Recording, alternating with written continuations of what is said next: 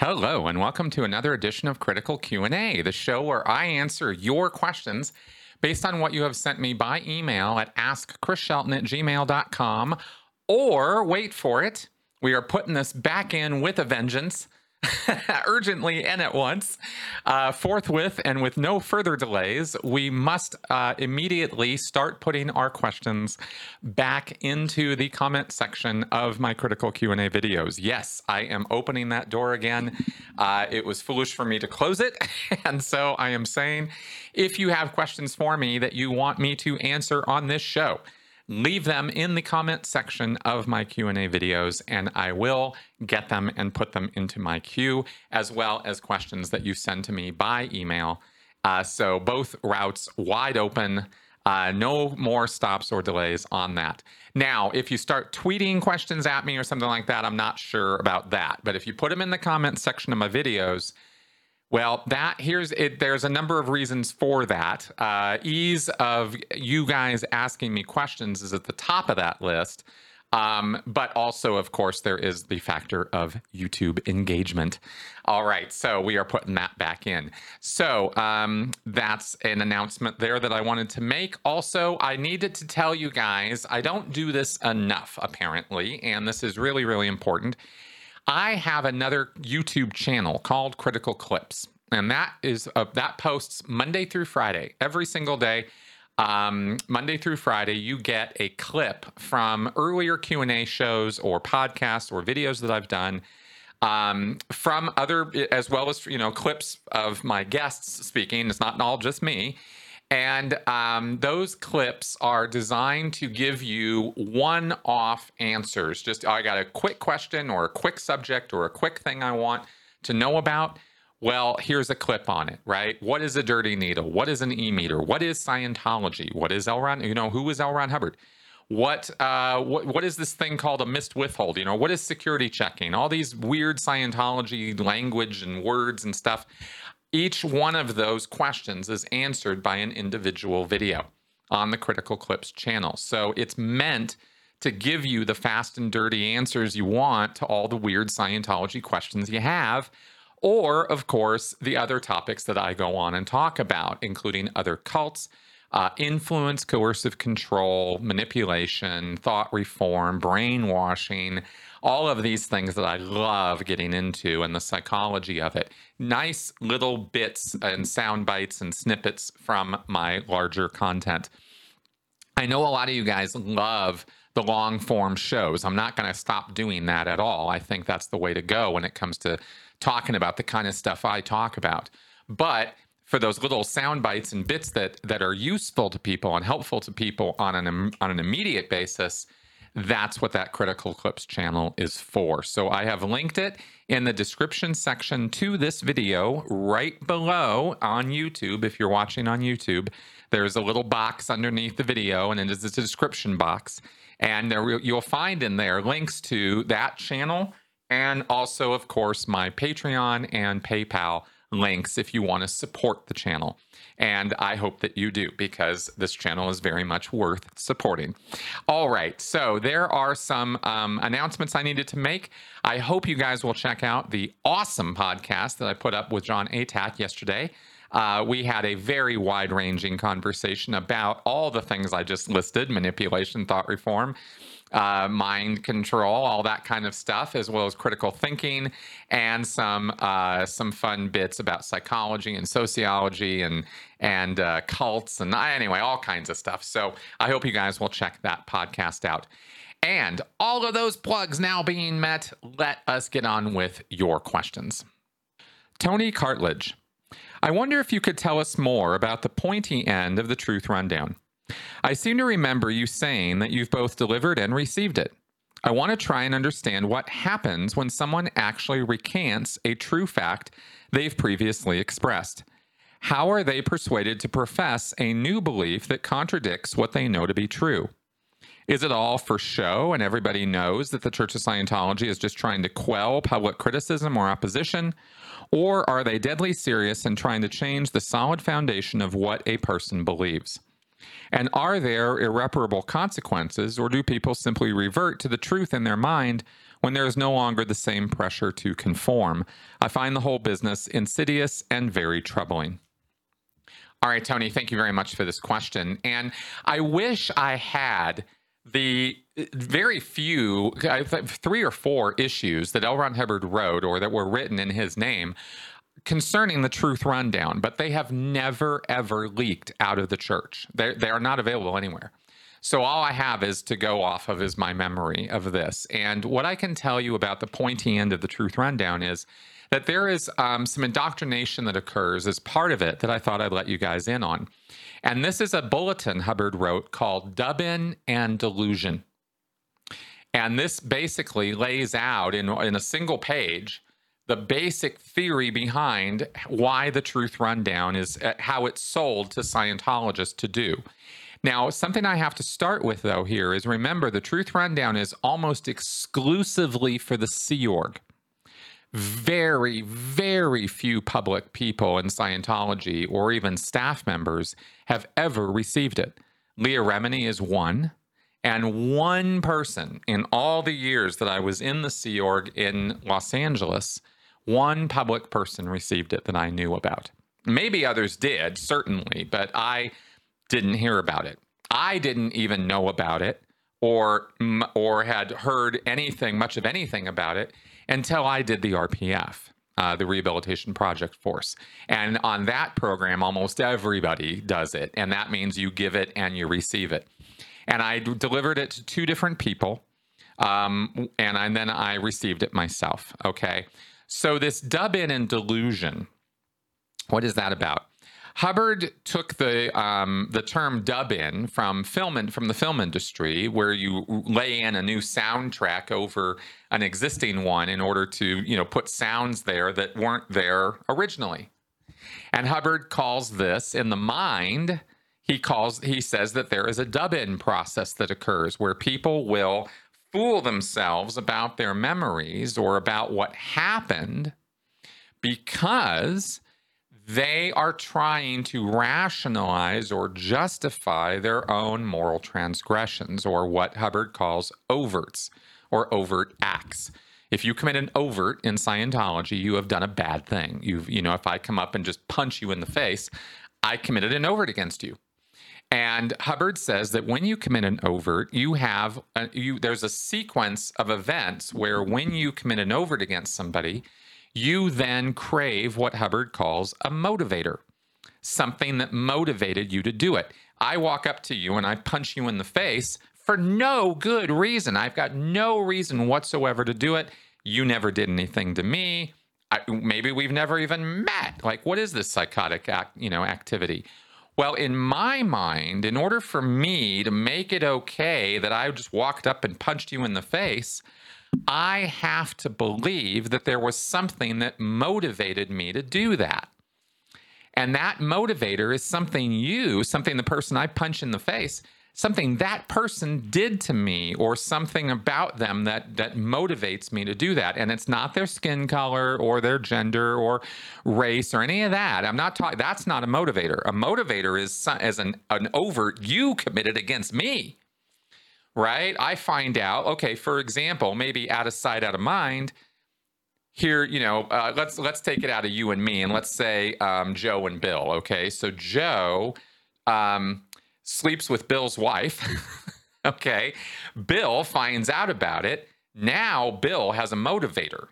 Joe slept with his wife. Now Bill is going to go and punch Joe in the face, and he's got a valid motivator to do it, okay?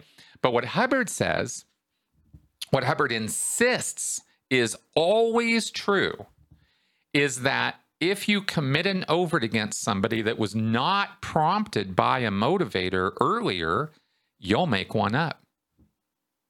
100% of the time, you are going to make one up. You have to have a motivator, because if you don't, then you know what you did was wrong and evil and unprompted and it was an unsolicited bad act.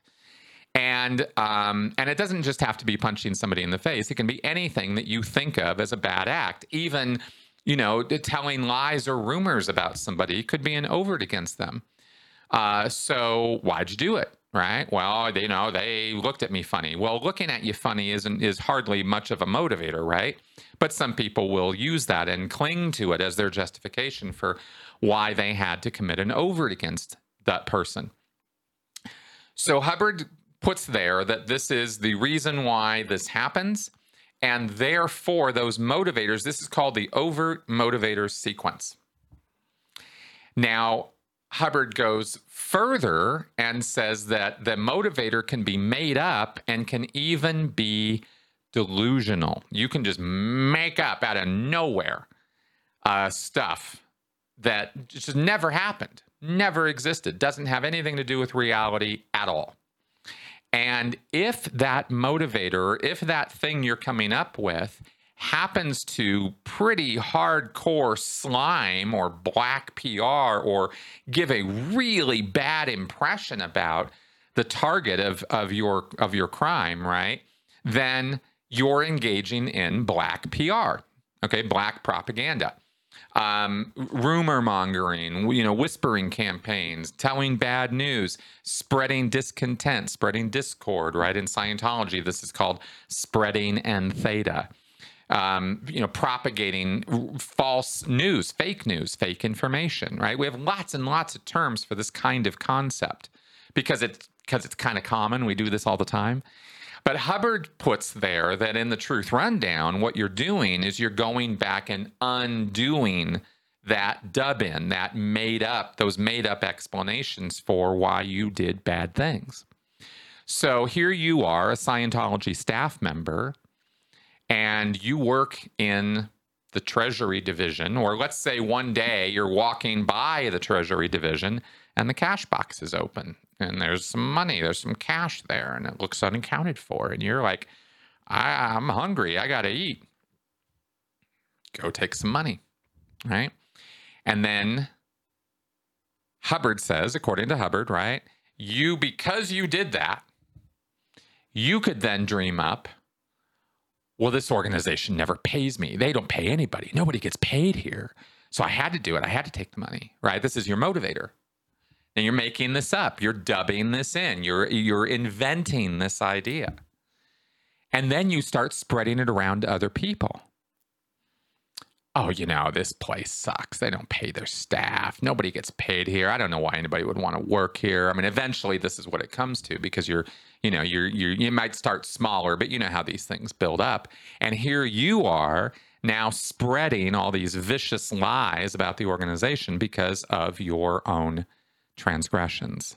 You stole money, and that's what justifies this. This is what justifies that is you're now running around spreading, being a poison pill to the organization because of your overt. Okay. This is how Hubbard explains it. And he says this happens 100% of the time. Now, obviously, anybody listening to this is going to see elements of truth in this. We all have guilty consciences, every single one of us. There is not one human being who is pure as the driven snow and never has been. So we constantly run into moral confusions and transgressions and issues and problems daily. This is the stuff of living. But Hubbard decided to take this and codify this sort of mechanism that he lays over it, called this overt motivator sequence, and then further asserts that when you engage in these kind of moral transgressions, these overts, you are going to engage in dub-in and delusion. And he goes further and says it has to be a serious overt in order for you to engage in this kind of activity, this level of dub-in and delusion. It's not a passing thing. It doesn't happen to every single person every single time. Every time they commit an overt, they go, psychically mad. It's when you commit serious overts. And in Scientology, stealing from an organization is one of the most serious overts you can commit there.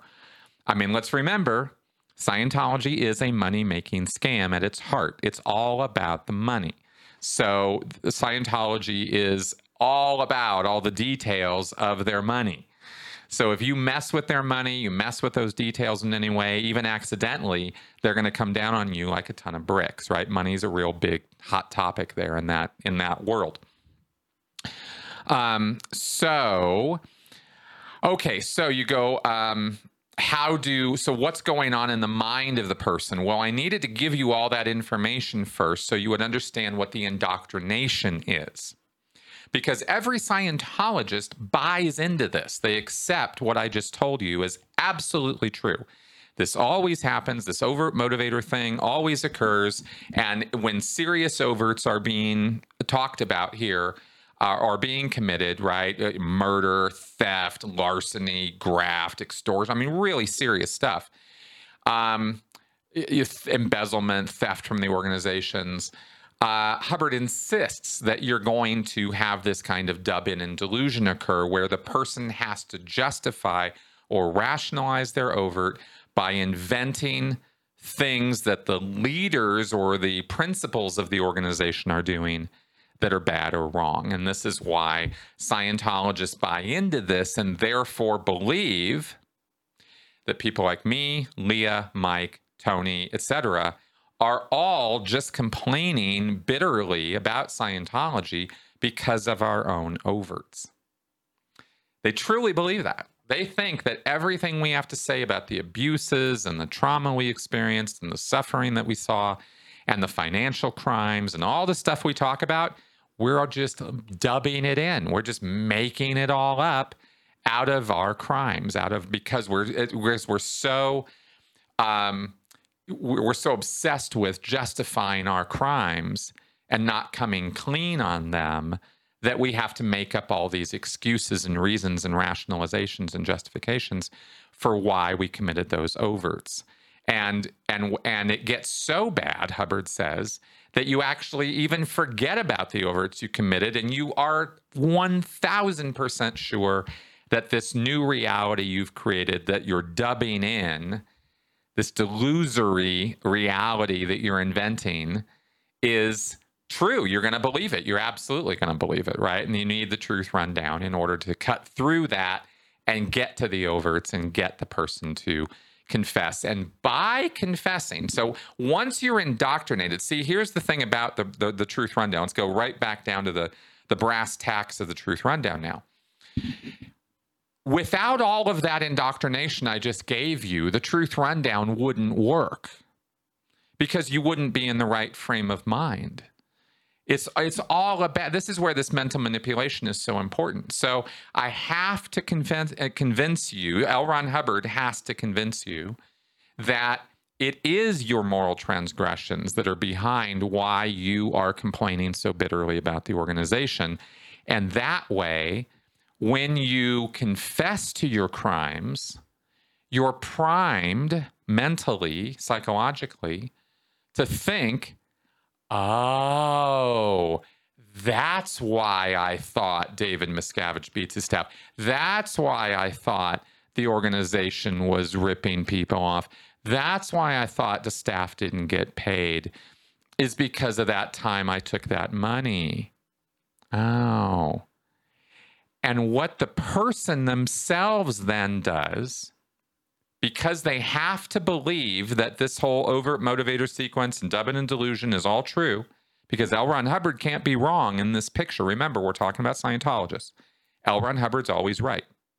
So if L. Ron Hubbard's always right, then that means that my memories of what I saw, staff not getting paid, David Miscavige beating up on people, whatever it is that that the person saw or experienced, they then sell themselves on how that was all just delusion. Oh, I just made all that up. I can't believe it.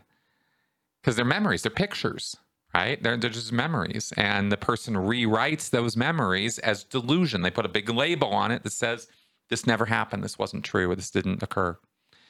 And they lie to themselves about it. And they go into a kind of enforced denial about what actually happened to them in order to make L. Ron Hubbard real and true and make his words real, right? In order for this whole overt motivator sequence, right? You get it.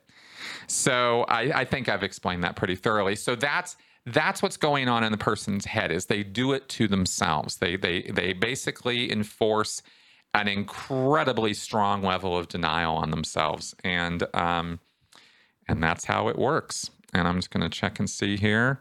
Oh, yeah. Now, you also asked about whether there were any irreparable consequences to this, or do people simply revert to the truth when it's no longer the group pressure to conform?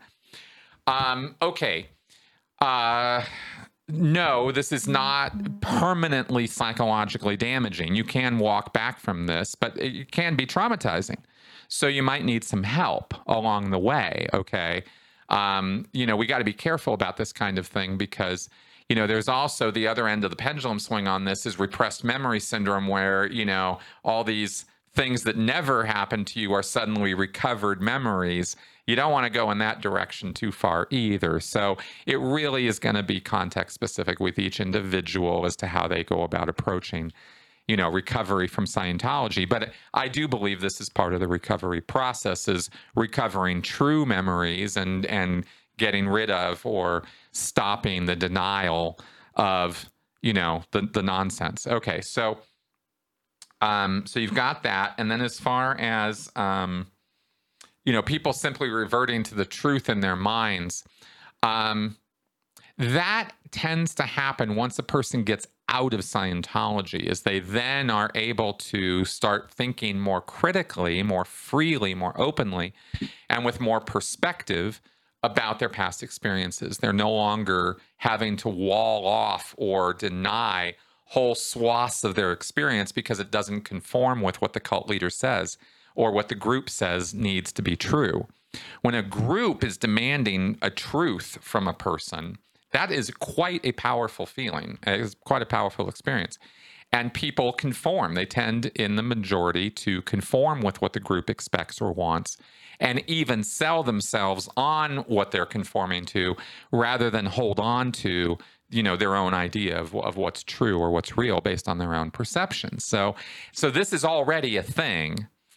With the number of mind control or thought reform techniques that are laid in on a person when they're part of a destructive cult, that crap lingers.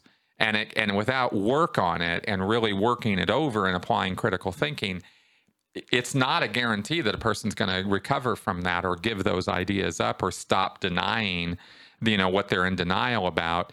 They might not ever come out of that. So it does take doing the work. But when you get out of that group situation and those pressures are no longer on you to conform, the chances are a lot better that you're going to, over time start rethinking things.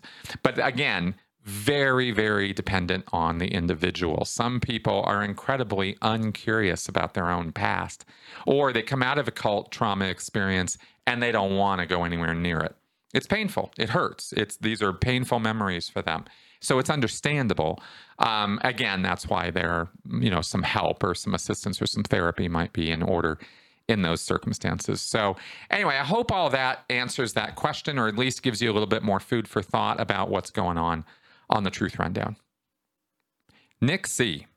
On November 2nd, 2021, hundreds of QAnon supporters of one particularly fringy variety gathered in Dallas at the location where President Kennedy was fatally shot to see his son, JFK Jr., who in real world has been dead since 1999, reveal himself as alive, well, and planning to be the Republican vice presidential candidate for 2024. At 12:30 p.m., the time of President Kennedy's shooting, the crowd began to recite the Pledge of Allegiance. Why? Who knows?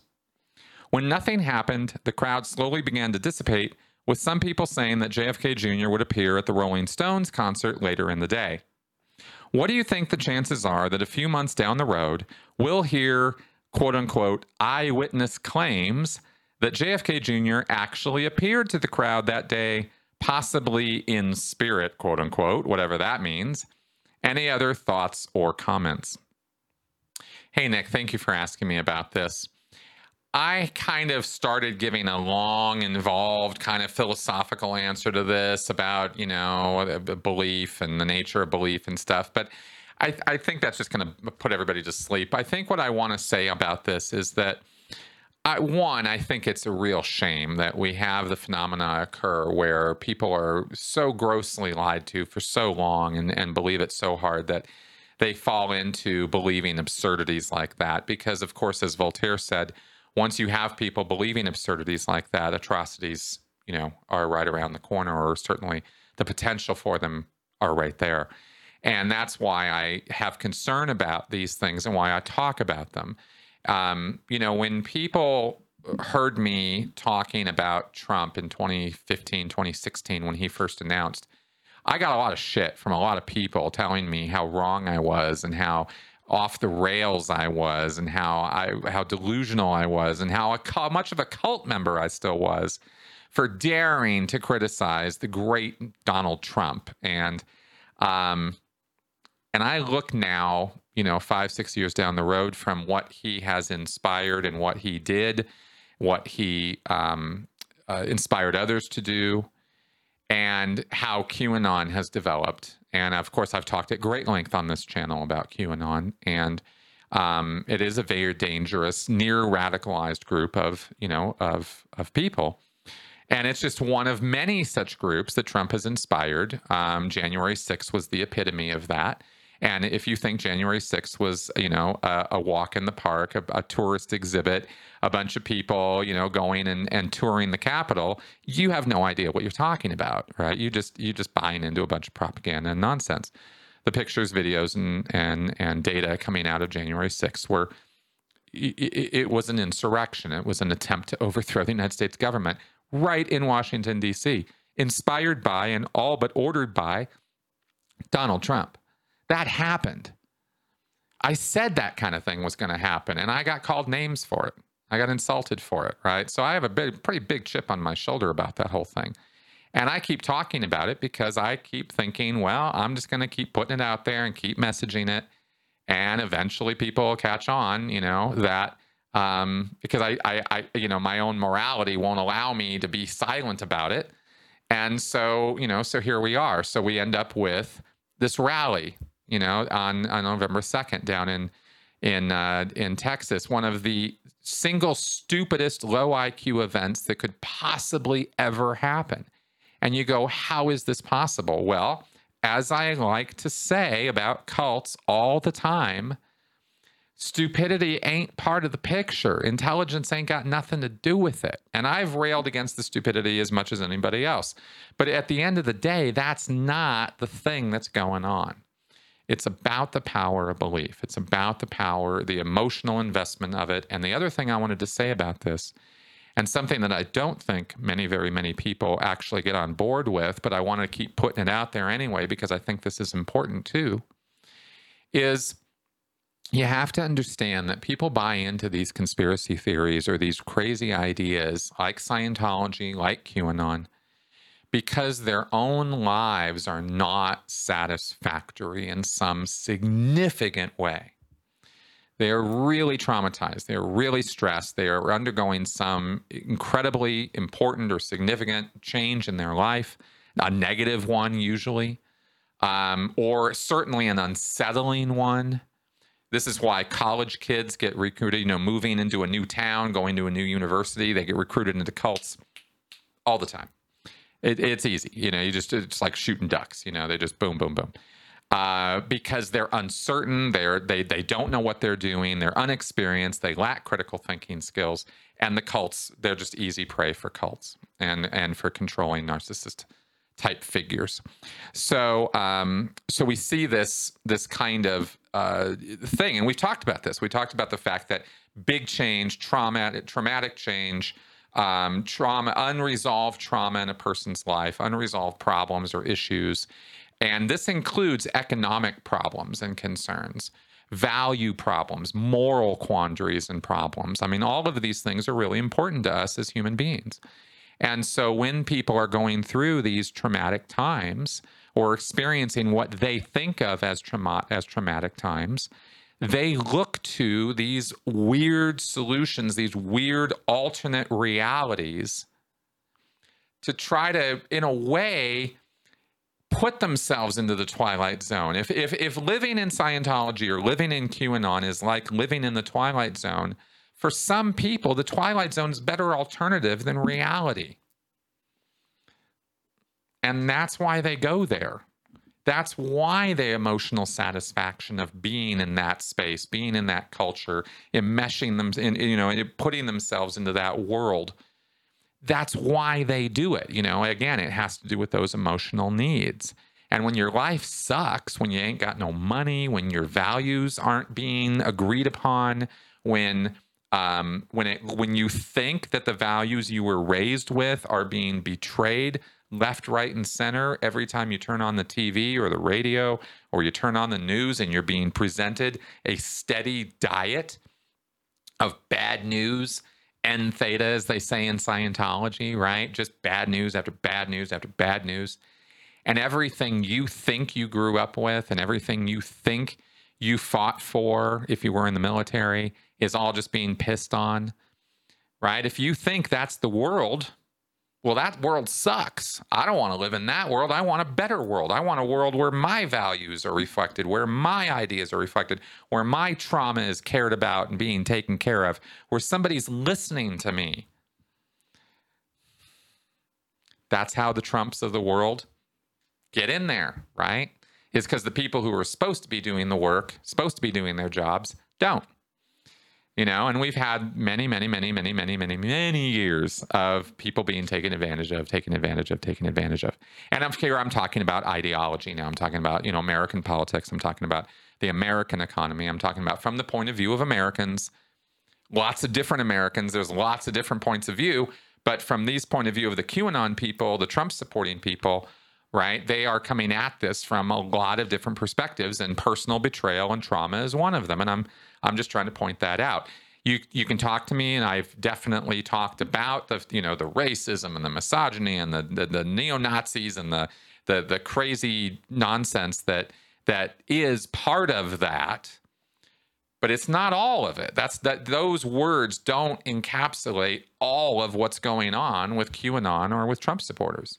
Not by a long shot, right? It's not all just racism or misogyny or neo-Nazis. There's a lot more to it. And at the bottom of it is that basic sense that society and reality itself has kind of betrayed these folks, and they need to find a reality that they can follow, that gives them some hope, gives them some desire to keep going and have something to look forward to even. I mean, it's weird, but if you can kind of get where I'm coming from, I'm just trying to explain what's going on in their heads, a little bit more, without calling them names or too many names.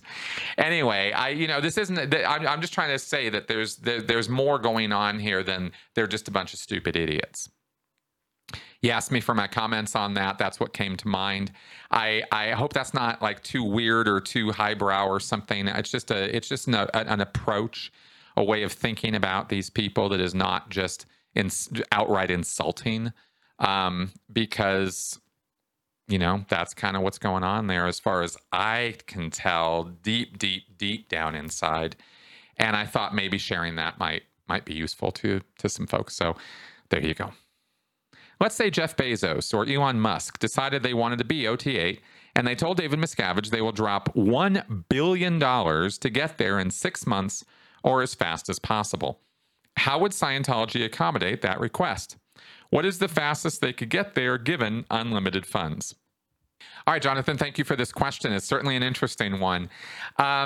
Okay, so OT8, of course, is the pinnacle of Scientology right now. It's the highest level you can achieve. You can't go, there is no OT9 or 10 that you can go to. So if you want to go from 0 to OT8 as quickly as possible, what would it take? Well, here's the thing about this that I first wanted to say about Scientology and about sort of the structure of the con. Because let's remember, it is a con. OT8's a fantasy. It's a delusion. All of this stuff is. So one very important thing about this thing, is that it is supposed to take a long time. Because the longer the runway is for you as a Scientologist, the more opportunities there are to bleed you of your money. And the longer you'll be giving Scientology money, the longer you invest in it, the more money we can get out of you. So Scientology as an institution is not particularly incentivized to try to speed that process up. And if somebody comes along who's a whale, who's got real money to spend, well, Scientology is going to want to drag that guy's experience out, or that woman's experience out, for as long as possible. So they're going to go to all kinds of lengths to make it look like they're speeding things along. And in some respects, they will. When it comes to the classwork, they will, because that's cheap. Nobody cares about the classes. In terms of the viability of Scientology, the training is not where they make their money. It's on the auditing. So they'll get you through the classwork quickly enough. You know, paka, paka, paka, let's go, have you in the classroom for 12 hours a day. You know, they'll supervise you on that schedule, and they'll get you through the training. But when it comes to the auditing, the objective processes, for example, are supposed to be run for hundreds of hours. And there's no shortcutting that. Op-Pro by dupe, opening procedure by duplication, is just one process that is dictated to be run for a minimum of 25 hours, at least according to some of the issues on it. I don't know if that's how David Miscavige is ordering it be done these days, because the guy makes so many changes, it's a little hard to keep up. But those objective processes are, you know, the touching the walls, picking up bottles and books and crap like that. That kind of processing, you're going to be invested in that for a few hundred hours, no matter who you are. And then you're going to have the lower grades to do, and those go pretty quick. Miscavige kind of shortened those things up to make them taka, taka, taka, so people can get onto the OT levels. But OT 1, 2, and 3, once you do all the training and all the various things for that, and then you're going to solo audit on OT 1, 2, and 3, that's going to be a couple months, no matter how you try to speed it up. And then OT 4 and 5 are delivered to you. You could get OT 4 and OT 5 delivered to you in about a month. Easy. You know, full time, maybe faster than that. But the sessions tend to get a lot shorter. I want you to remember, we talked about this, but it's been a while. As you go up the bridge, the amount of time you're in an auditing session on average is significantly less, which is why when you get up to the level of OT 7, where you're solo auditing, you're giving yourself 3 to 5, 6 sessions a day. And each of those sessions might be about 5 minutes long. It takes you longer to set it up than it does to actually run the session. So that's also part of the process. Okay. So as to, you know, how quickly you could bang somebody all the way up to OT 8, it's going to take years. No matter how quickly you want it to happen, OT 7 never takes months. OT 7 is always a years-long experience. OT 6 is months, right? All these things just take time, and they add up. And there is a lot of books you got to read. There are a lot of books you ought to read. You got a lot of lectures you're going to have to listen to. You don't have to listen to all of them. You don't have to read all the books. But they're going to make you read an awful lot of them. And even if you bang out a book a night, you know, that's a month of reading all of Hubbard's books. And then all the pamphlets and brochures and all the other crap you got to do. And then the classwork you have to do, all the exercises and drills. So basically, it's built into the framework of Scientology that you're going to be there for years and years, preferably decades. Okay. And that's kind of how the timing of Scientology works out. Samuel Millerick. Given that Hubbard isn't regarded as a prophet, but rather someone who developed the tech using scientific research, would it be possible for anyone to continue his research? If it is considered to be science, surely it could be further advanced. If either Miscavige or someone else was to announce that he had done a load of independent research into Scientology tech and made a load of new advances, how would Scientologists react? As I understand it, all changes so far have been done with the justification that they are just what Hubbard intended, but could the church instead alter things by simply saying they had continued to further advance the tech? Hey, Samuel, thank you very much for this question. And I'm actually going to try to read from the scriptures here to give you an answer direct from L. Ron Hubbard, because There's a couple points I want you to get from a policy letter L. Ron Hubbard wrote in 1965, and this is arguably the single most important policy letter in all of Scientology. In other words, and a policy letter is Hubbard's written rendition of how the organizations are to be run. This is policy within all churches of Scientology everywhere. And keeping Scientology working is pretty hardcore. So I'm going to read a few bits of it from it to you to give you how hardcore it is, and in the effort of doing that, try to answer your question as well. Okay, so Hubbard wrote right at the beginning of Keeping Scientology Working. He says, "Neglect of this policy has caused great hardship on staffs, has cost countless millions, and made it necessary in 1970 to engage in an all-out international effort to restore basic Scientology over the world." What? What's this? Within 5 years after the issue of this policy letter in 1965, with me off the lines, Hubbard, right? With me off the lines, violation had almost destroyed orgs. Quickie grades, quote unquote, entered in and denied gain to tens of thousands of cases. Therefore, actions which neglect or violate this policy letter are high crimes, resulting in very serious justice matters. Okay, so I'm going to paraphrase here. The viability of Scientology and of orgs Scientology will keep working only so long as you do your part to keep it working by applying this policy letter.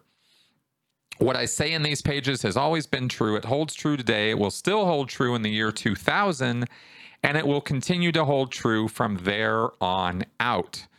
No matter where you are in Scientology, on staff or not, this policy letter has something to do with you. So I think he uses pretty blunt, pretty clear language to make his point that there is very little in Scientology more important than following this policy letter. So what does he say in this policy letter? Well, quite a bit, and I've actually done a 2-part video breaking it down line by line. But let me go a little further here and tell you, okay, points 7, 8, 9, and 10. Hubbard lists out 10 points in this policy letter where Scientology can fail, where Scientology can actually be destroyed. And he says set points 7, 8, 9, and 10 are where that could happen. He talks about how Scientology is a very exact technology. It's a body of techniques and methods that you use in order to get it done. And he says that 7, 8, 9, and 10 are hammering out of existence incorrect technology, knocking out incorrect applications, closing the door on any possibility of incorrect technology, and closing the door on incorrect application.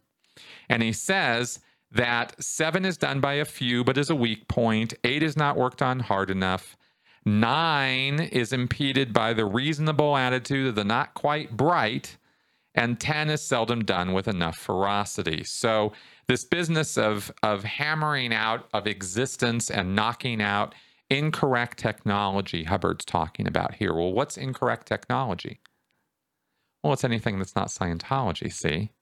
Or it's squirreling Scientology. It's taking Scientology and thinking you can improve upon it. Yeah. That's where I was going with all of this. Hubbard says that, and he gives various reasons for why people do this. He talked about the not too bright. He says the not too bright have a bad point on the button self-importance. In other words, they're very self-important. And the lower their IQ, the more they're shut off from the fruits of observation. And he says, here's where the answer to your question comes in.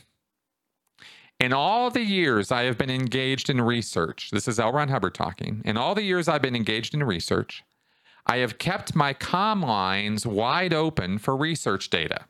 Okay, so his communication lines, his ability to receive information. I once had the idea that a group could evolve truth. A third of a century has thoroughly disabused me of that idea. Willing as I was to accept suggestions and data, only a handful of suggestions, less than 20, had long-run value, and none were major or basic. And when I did accept major or basic suggestions and use them, we went astray, and I repented and eventually had to eat crow. On the other hand, there have been thousands and thousands of suggestions and writings which, if accepted and acted upon, would have resulted in the complete destruction of all our work as well as the sanity of PCs. So I know what a group of people will do and how insane they will go in accepting unworkable technology. By actual record, the percentages are about 20 to 100,000 that a group of human beings will dream up bad technology to destroy good technology. As we could have gotten along without suggestions, then we had better steel ourselves to continue to do so now that we have made it. This point will, of course, be attacked as unpopular, egotistical, and undemocratic. It very well may be, but it is also a survival point. Our technology has not been discovered by a group.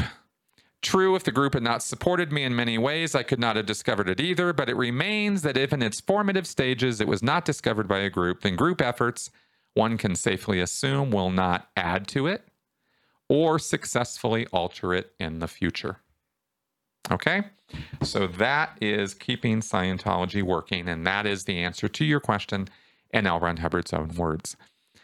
I don't know if I need to go into a lot more detail about that, but let me just tell you that Scientologists take that very seriously. And that is the reason why David Miscavige has to align all of his changes to L. Ron Hubbard and what he wanted in the first place. Because he'll never, ever be able to get away with saying, I came up with this and I'm giving it to you guys to add to the body of L. Ron Hubbard's technology. That cannot be. Dogmatically speaking, that's an impossibility. There you go. Steve Wood. It takes years to finish OT7. You do this by yourself with no real involvement on a daily basis by Scientology. Therefore, why does it take this long, and why can't you finish in 2 months? Who is to say you finished it? As we all know, it's all a bunch of nonsense except for those who are doing it. But why can't you say after 2 months, right, I'm finished. Bring on OT8. You pay all this money and do everything yourself. I mean, if that isn't pulling the wool over one's eyes, so to speak, I don't know what is. All right, Steve, thank you very much for this question.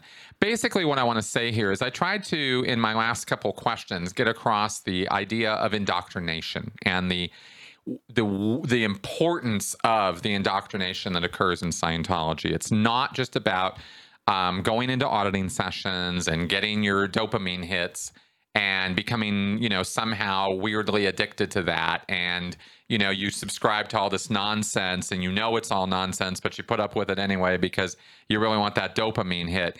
If that's your picture of Scientology, and I'm not saying it is, Steve, but I'm just talking in general here, it's off. It's way off, okay? Scientologists feel very strongly that they have very good reasons to believe what they believe. Now, you don't agree with those reasons, but the truth of the matter is you don't actually know all those reasons either, because I can't tell you all of them in this kind of format of a show.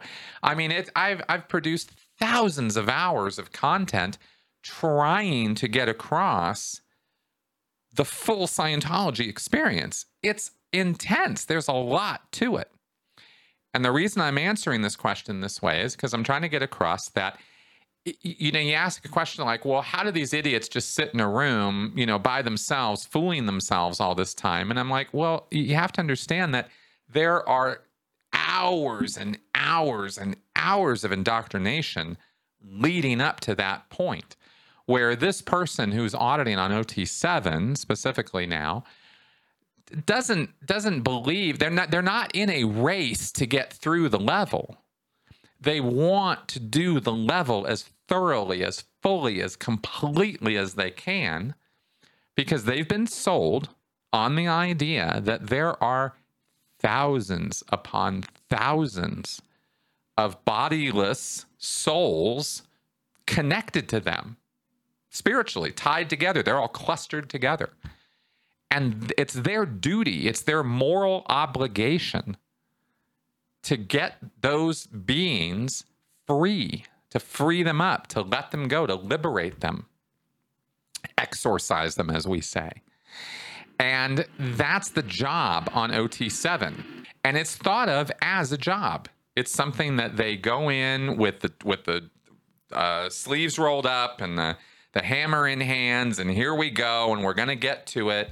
And I talked to lots of OT7s who were on the level over the years, and a bunch of them were just sick and tired of being on it, but they knew they needed to get in there and get it done because it was a slugfest and they were going to get through it. And they had wins and gains. Every single session has to have the little win, but you know, it could be a real slugfest for them, but they were determined to get through it. And whatever, see, here's the thing. I never did the level either, so I don't even know all the indoctrination they received. But having read everything I have read and experienced everything I have experienced, I have a pretty good idea. And it's intense, man. I mean, they are really, the weight of the world is on these people's shoulders, and they really think that they are carrying that burden and that they are daily undoing that burden by lightening their load, by freeing or liberating these spiritual entities. And like I said, there's supposed to be thousands upon thousands of these things. And that's the main part of OT7. There might be other considerations to it that I'm not even aware of because I didn't do the level, but I know that much is absolutely true. So it's mostly, you know, it's a matter of really trying to slugfest it through. But there's another point here. You mentioned in the question that, you know, they're totally out of touch with Scientology, and they're not.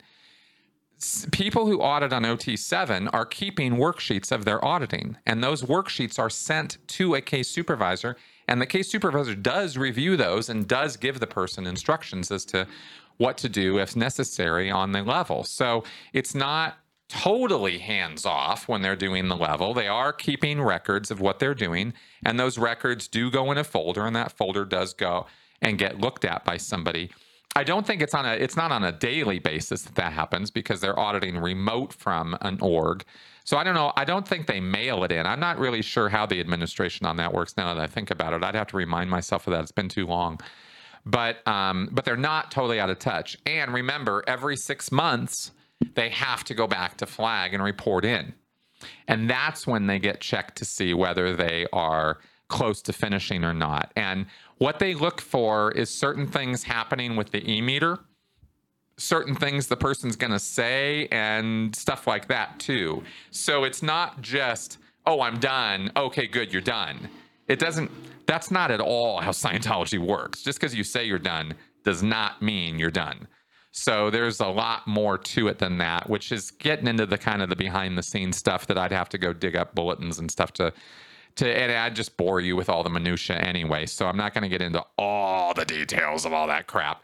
All I'm going to say is that there is a bit more to it than what you put in your question, Steve. And maybe if, you know, how do I want to say this? It's frustrating to try to understand Scientology as an outsider because it is a full world in itself. And if you're not fully enmeshed in that world, it can look really, really weird. Because it is really, really weird, you know? But I'm trying to get across the point that when you're in it, that's your normal. And the miracle and tragedy of the human experience is that we can normalize almost anything. So that's what I can say about that. All right, let's do some flash answers. Ken Naidzila. Is it true that the federal government required Scientology to put disclaimers on e-meters? Are the disclaimers still attached What do they say? And what do Scientologists think of the disclaimers, if anything?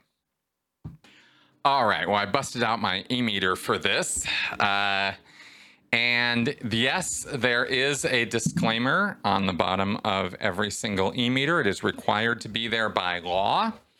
This was decided upon in the 1960s after the FDA raided Scientology, and they had a big court case, and I think it was 1968 or 69 or so when the order came down that this needed to be done in order for e-meters to be used.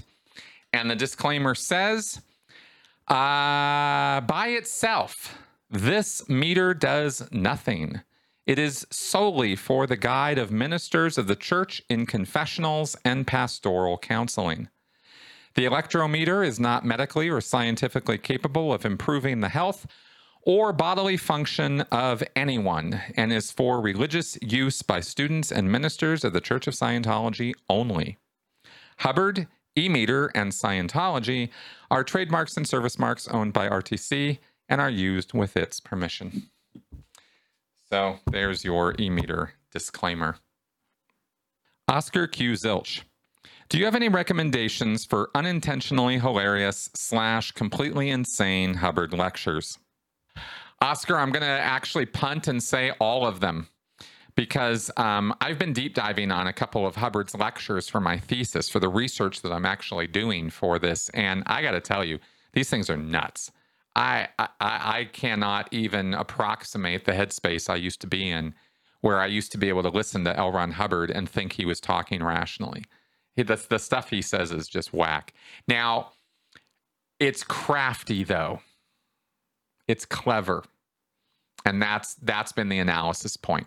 But man, yeah, in terms of unintentionally funny, hilarious, crazy, kind of all of them.